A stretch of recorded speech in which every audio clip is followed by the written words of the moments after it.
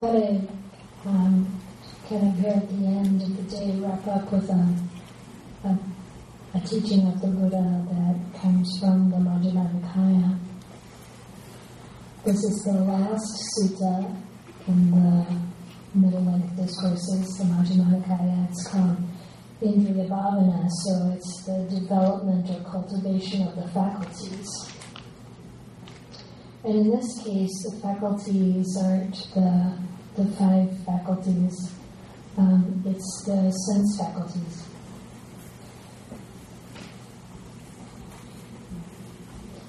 So the Buddha talks about the supreme development of the faculties in the Noble One's discipline. And what he says is that when a practitioner sees a form with the eye, there arises in her or him what is agreeable, what is disagreeable, or what is both agreeable and disagreeable. So, I want an example of something you see that is agreeable. The flowers on the shrine. The flowers on the shrine. Okay, a disagreeable sight. Cat poop on my front yard from the feral cats. That was cat poop on the front yard. Particularly from the feral cats in the neighborhood. Okay, both agreeable and disagreeable.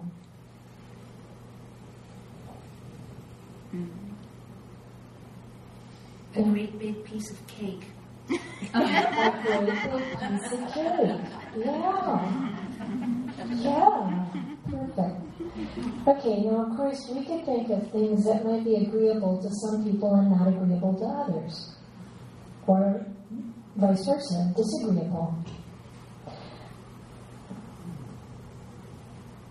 I can't remember quite how it went, but there was like in one of the airports, like on the jetway, they'd have these pictures and they label them as like delightful and disgusting or whatever, and it'd be the same thing, depending on what your view is. Anyway, so he said then the practitioner knows, the agreeable, there has arisen in me what is agreeable. There has arisen what is disagreeable, or there has arisen what is both agreeable and disagreeable. So obviously there's sati engaged here, mindfulness, and there's some discernment, if it's agreeable or disagreeable, or both. And then the practitioner thinks, but that is conditioned, gross, dependently arisen. It's impermanent. And it's, how do you think of gross? Coarse. Material things.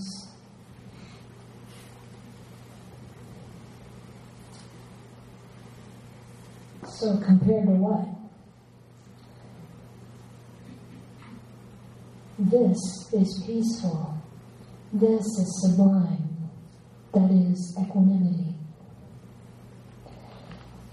So if you have sati, samadhi, and panya, that kind of mental state, then there's equanimity. There's peacefulness.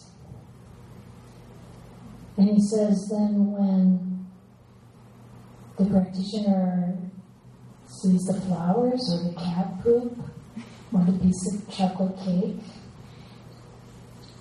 the next thing is just as quick as a person with good eyesight, having opened their eyes, might shut them. Or having shut their eyes might open them. So too concerning anything at all, the agreeable that arose, the disagreeable that arose, or both the agreeable and the disagreeable that arose just as quickly, just as rapidly, just as easily.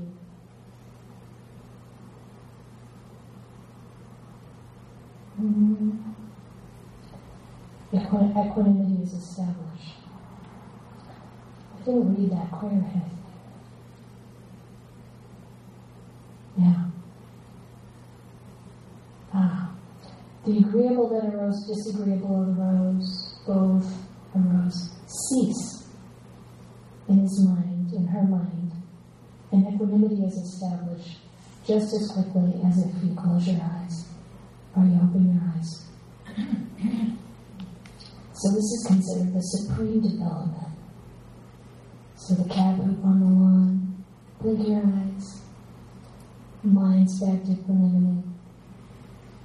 The flowers, blink your eyes, mind's back to equanimity.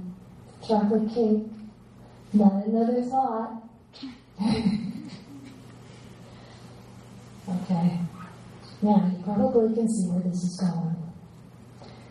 Sounds. Agreeable sound. Bird song. I'm sorry? The bell or the gong. The bell or the gong. What did you say? Bird song. Birds singing. Okay, disagreeable sound. Traffic. How about the crying of a baby? Agreeable, disagreeable? Both. Baby's laughter. Totally agreeable. I love the way it just is full on. Nothing held back. Okay, what else is both disagreeable and agreeable? Sound.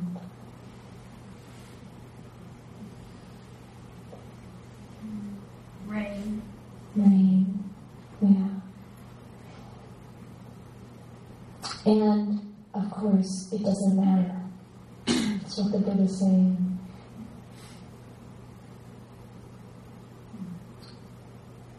You understand that this is conditioned, gross, dependently arisen, and this is peaceful, sublime equanimity. So the agreeable that arose, the disagreeable that arose, and both that arose cease. And equanimity is established just as if you were to snap your fingers.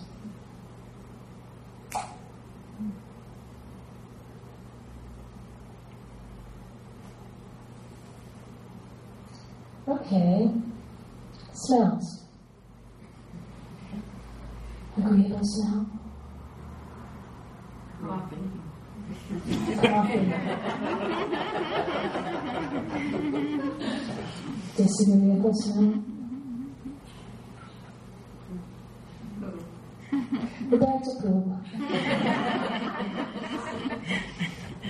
Yeah. How about cooking? Both disagreeable and agreeable. Onions. Yeah. Mm-hmm. Can smell great, can smell not great. Food in general goes one way or the other really fast. One time I was at a bakery and we had just eaten the meal. And you know how you throw all the compost in a bucket? In the bucket, somebody had set it like on the edge of the porch and it fell over. I think it was Sergeant Siddhanta actually was there, and he went, oh. Anyhow, you get the idea. I mean, we just ate that. What's so bad about it, right? I'm not blaming him. I have the same feelings. Well, I have to clean that up. But food is like that. You know, as soon as you eat it, it's disagreeable. One way or another. So, whatever arises based on smelling When you know what is peaceful and sublime, equanimity, it's abandoned, and equanimity is established just as raindrops on a slightly sloping lotus leaf roll off and do not remain there. So too, anything at all, the agreeable, the disagreeable, both, that arise, they cease just as quickly, just as rapidly, just as easily, and equanimity is established. Okay, flavor.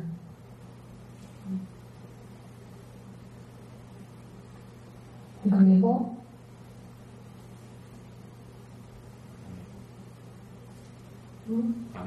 Honey. Disagreeable?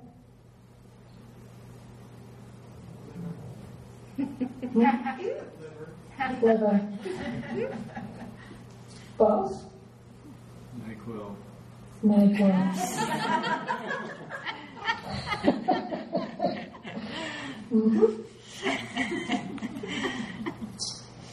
Equanimity is established just as fast as you can spit out a ball of spittle collected on the tip of the tongue.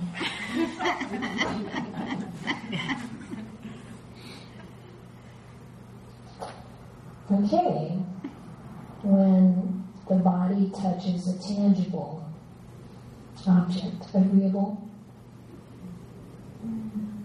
Dog's fur. Dog's fur. Dog fur. This is Portland.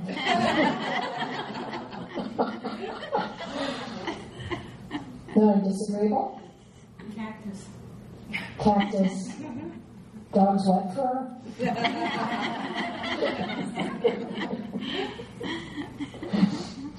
Both. My cat licking my hand. Cat licking your hand. Indeed it is. Scratchy, but kind of. Yeah, it's a little. Yeah.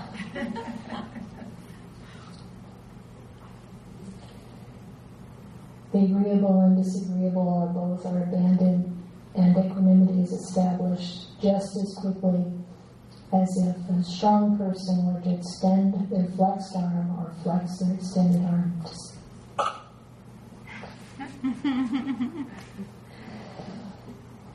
okay, mind objects. This is probably the hardest, right?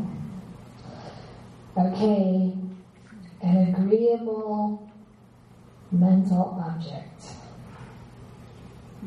Vacation plan. Isn't that both? It all depends. Okay, vacation planning. Disagreeable? Politics. Politics. Yeah, almost without exception. Both.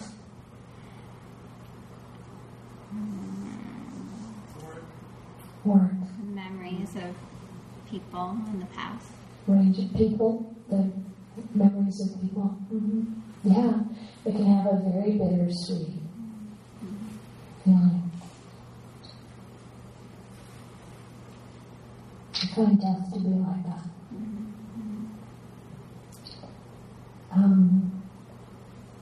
So, thoughts.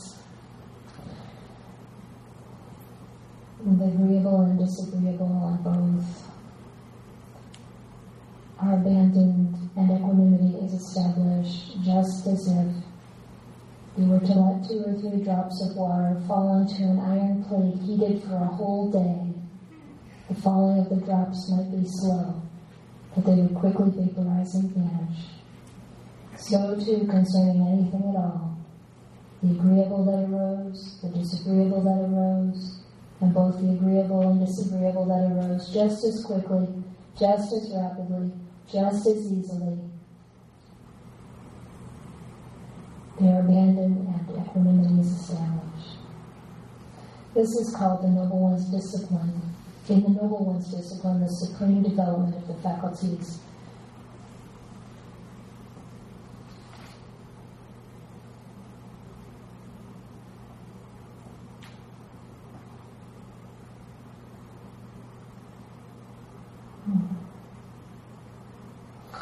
Then it says that for a discipline in higher training, when you see a form of the eye, hear a sound of the ear, smell an odor with the nose, taste a flavor with the tongue, touch a tangible with the body, cognize a mind object with the mind, and there arises the agreeable, the disagreeable, or both. The practitioner is disgusted by this. What is agreeable, disagreeable, or both? That's how one is a disciple in higher training, one who is entered upon the way. You're just done with it.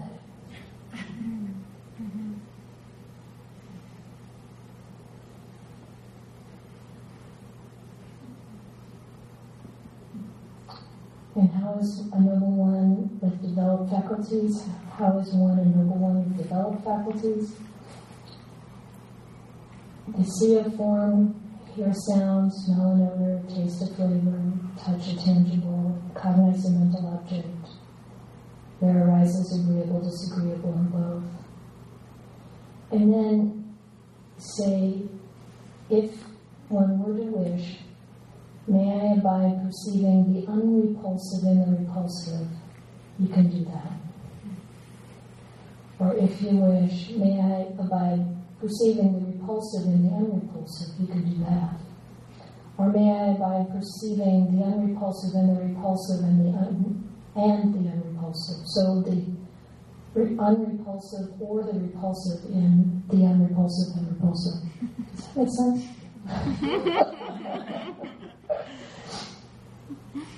Whatever you're looking at, if the mind perceives it as agreeable, you could see the disagreeable in it as well.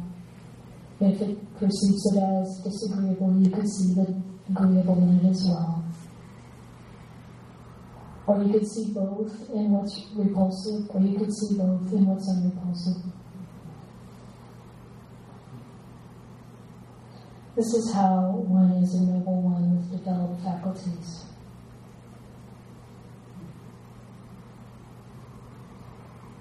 May I avoid, if you should wish, may I avoid both the repulsive and unrepulsive and abide in equanimity, mindfully and fully aware. He abides in equanimity towards that, mindfully and fully aware. The supreme development of the faculties has been taught by me. What should be done for one's disciples out of compassion by the teacher who seeks their welfare and has compassion for them, that I have done for you. There are roots of trees, there are empty huts. Go meditate.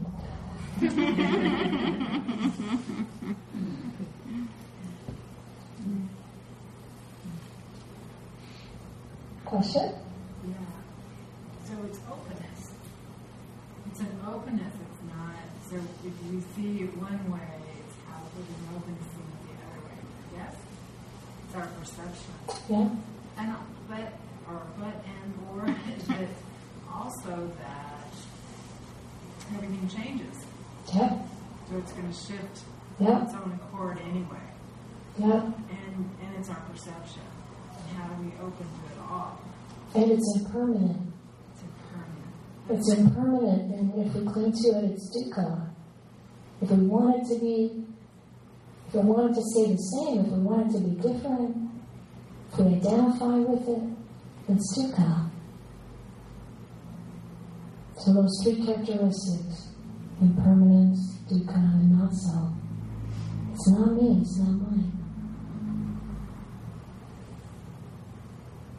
Developing dispassion about everything that's impermanent.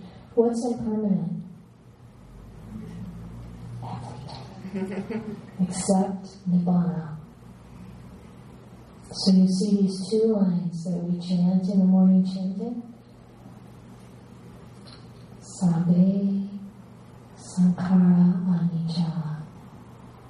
All Sankhara, all conditioned things are impermanent. Sabbe Dhamma Anatta. All Dhammas are not self. That's the condition. not so.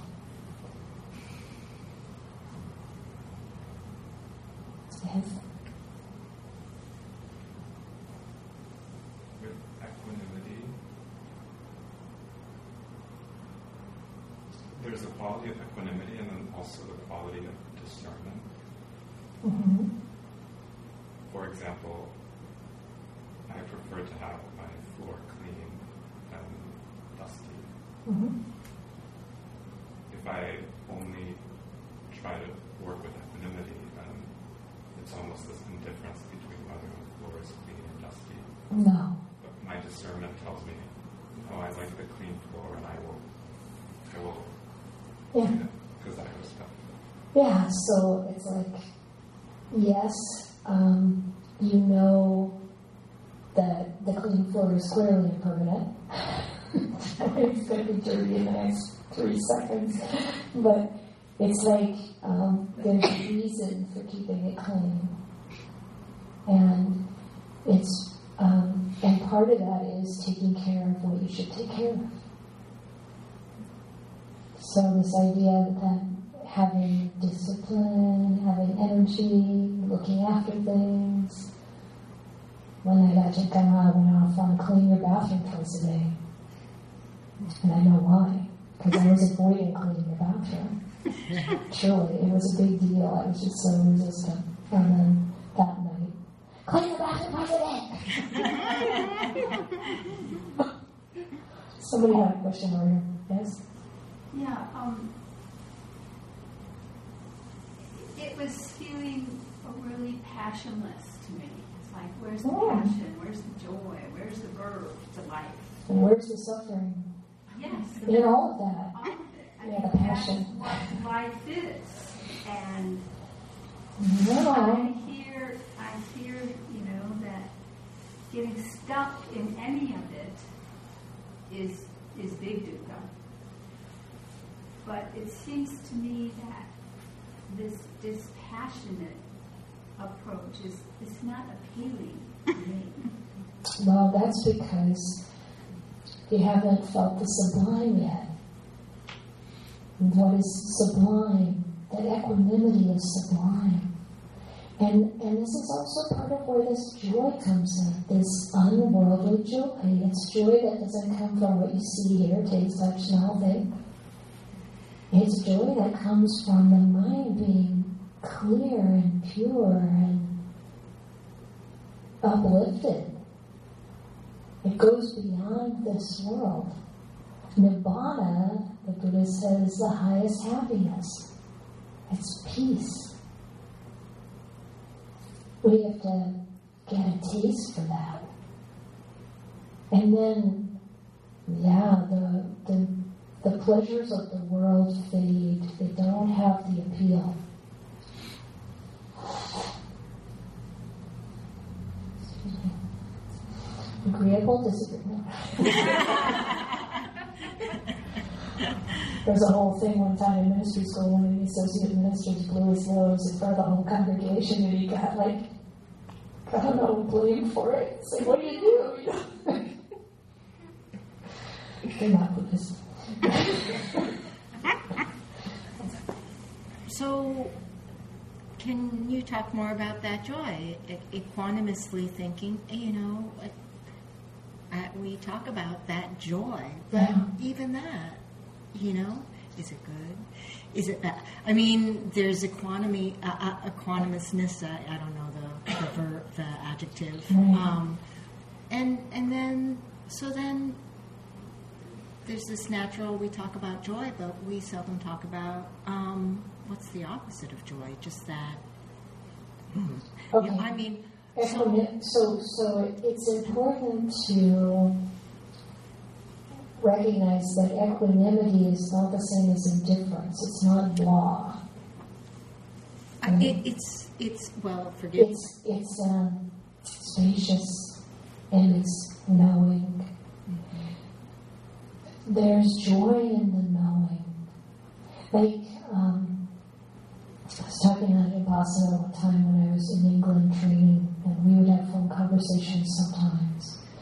And I mentioned to him that one of the recordings I heard in Ajahn Paññavāda talked about being careful with the idea of impermanence, because sometimes people get overwhelmed by it and feel bad. And Ajahn Pasammo said, really, as people recognize the truth, the reality of the way things are, they become happier. And that is certainly what I've seen. The joy comes from the development of the mind in terms of seeing the truth of the way things are.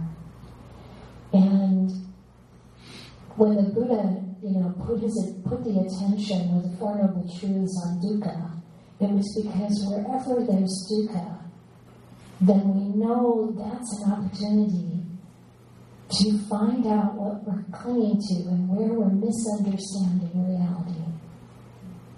And as we see through it, through that delusion, it's joyful. It's counterintuitive. You see that everything's falling apart. Absolutely everything is falling apart. We keep trying to push it back into place, keep it together. We work so hard, and its nature is to fall apart. And once you see that, it's like, whoa, I don't have to try to make this work. It's destined to fly apart. And it's totally okay. That's the astounding part. Seeing it directly, you realize that it's completely okay, and there's absolutely nothing to be unhappy about. It's counterintuitive. Should depress the hell out of us. But it's the opposite. And the way that comes about is all of the aspects of the practice, and to be able to see the dukkha in what we tend to want to pull towards us. And the dukkha, and also trying to push it away.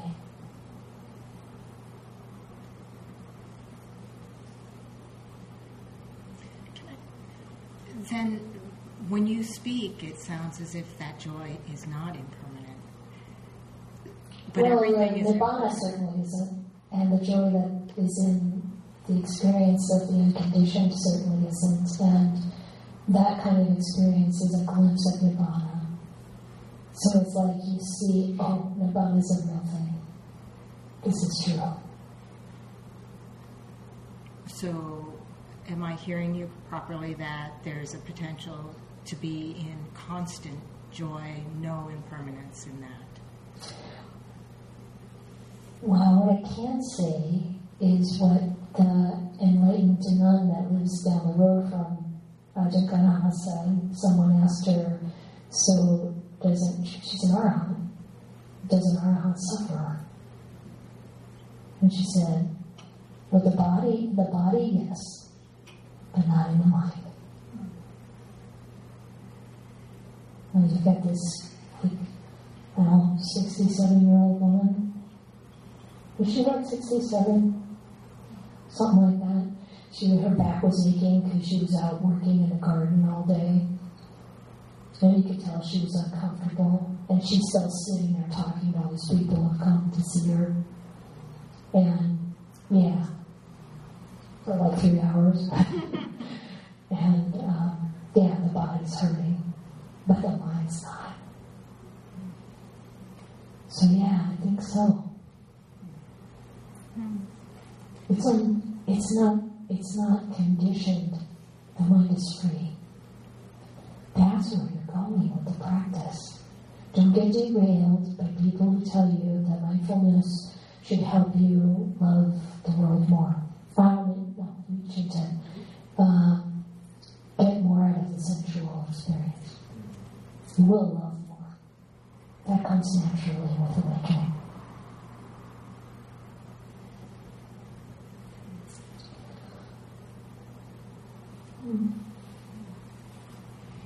Yes.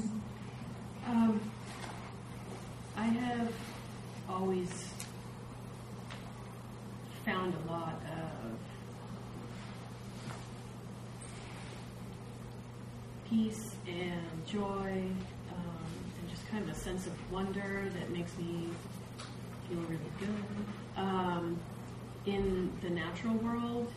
And I guess maybe it relates to like a question from someone or a comment from someone earlier. Like, I don't know that I can let that go, and I don't, or does that shift? You know, when the other day I saw really up close 2 owls in a tree, and just like lifted my heart, and I guess I get confused in these conversations about what happens with that and the world that we live in and care for. And I mean, I could spin off of climate change and, like, you know, the whole bit. Yeah, so the happiness or the joy that comes from seeing the owls in the tree, or we have these beautiful banana slugs and all kinds of natural things. You know, keep noticing it, keep letting the heart be happy with that, but then also reflect on the impermanence. There's a lot of suffering in an owl's life. And it's not to bring you down, it's to see the whole thing. And, you know, it's funny, in the monks, the poems of the enlightened monks, although I haven't really read very much of it, but I heard from people who have read it all, that they're constantly saying how beautiful these natural things are, how beautiful it is. And you don't hear that from the nuns so much. You know, you heard they're talking about hardship and freedom. And the monks, of course, are talking about freedom too, but, you know, they're out there on Tudong doing their manly thing, and they're really enjoying nature. And so I hear the confusion. I think another game that some plays. Man, that's beautiful. Some sunset, or the maple trees that are like right there with the redwoods, and how golden they were in the fall. And she's like, that's so beautiful, but I ain't coming back for that.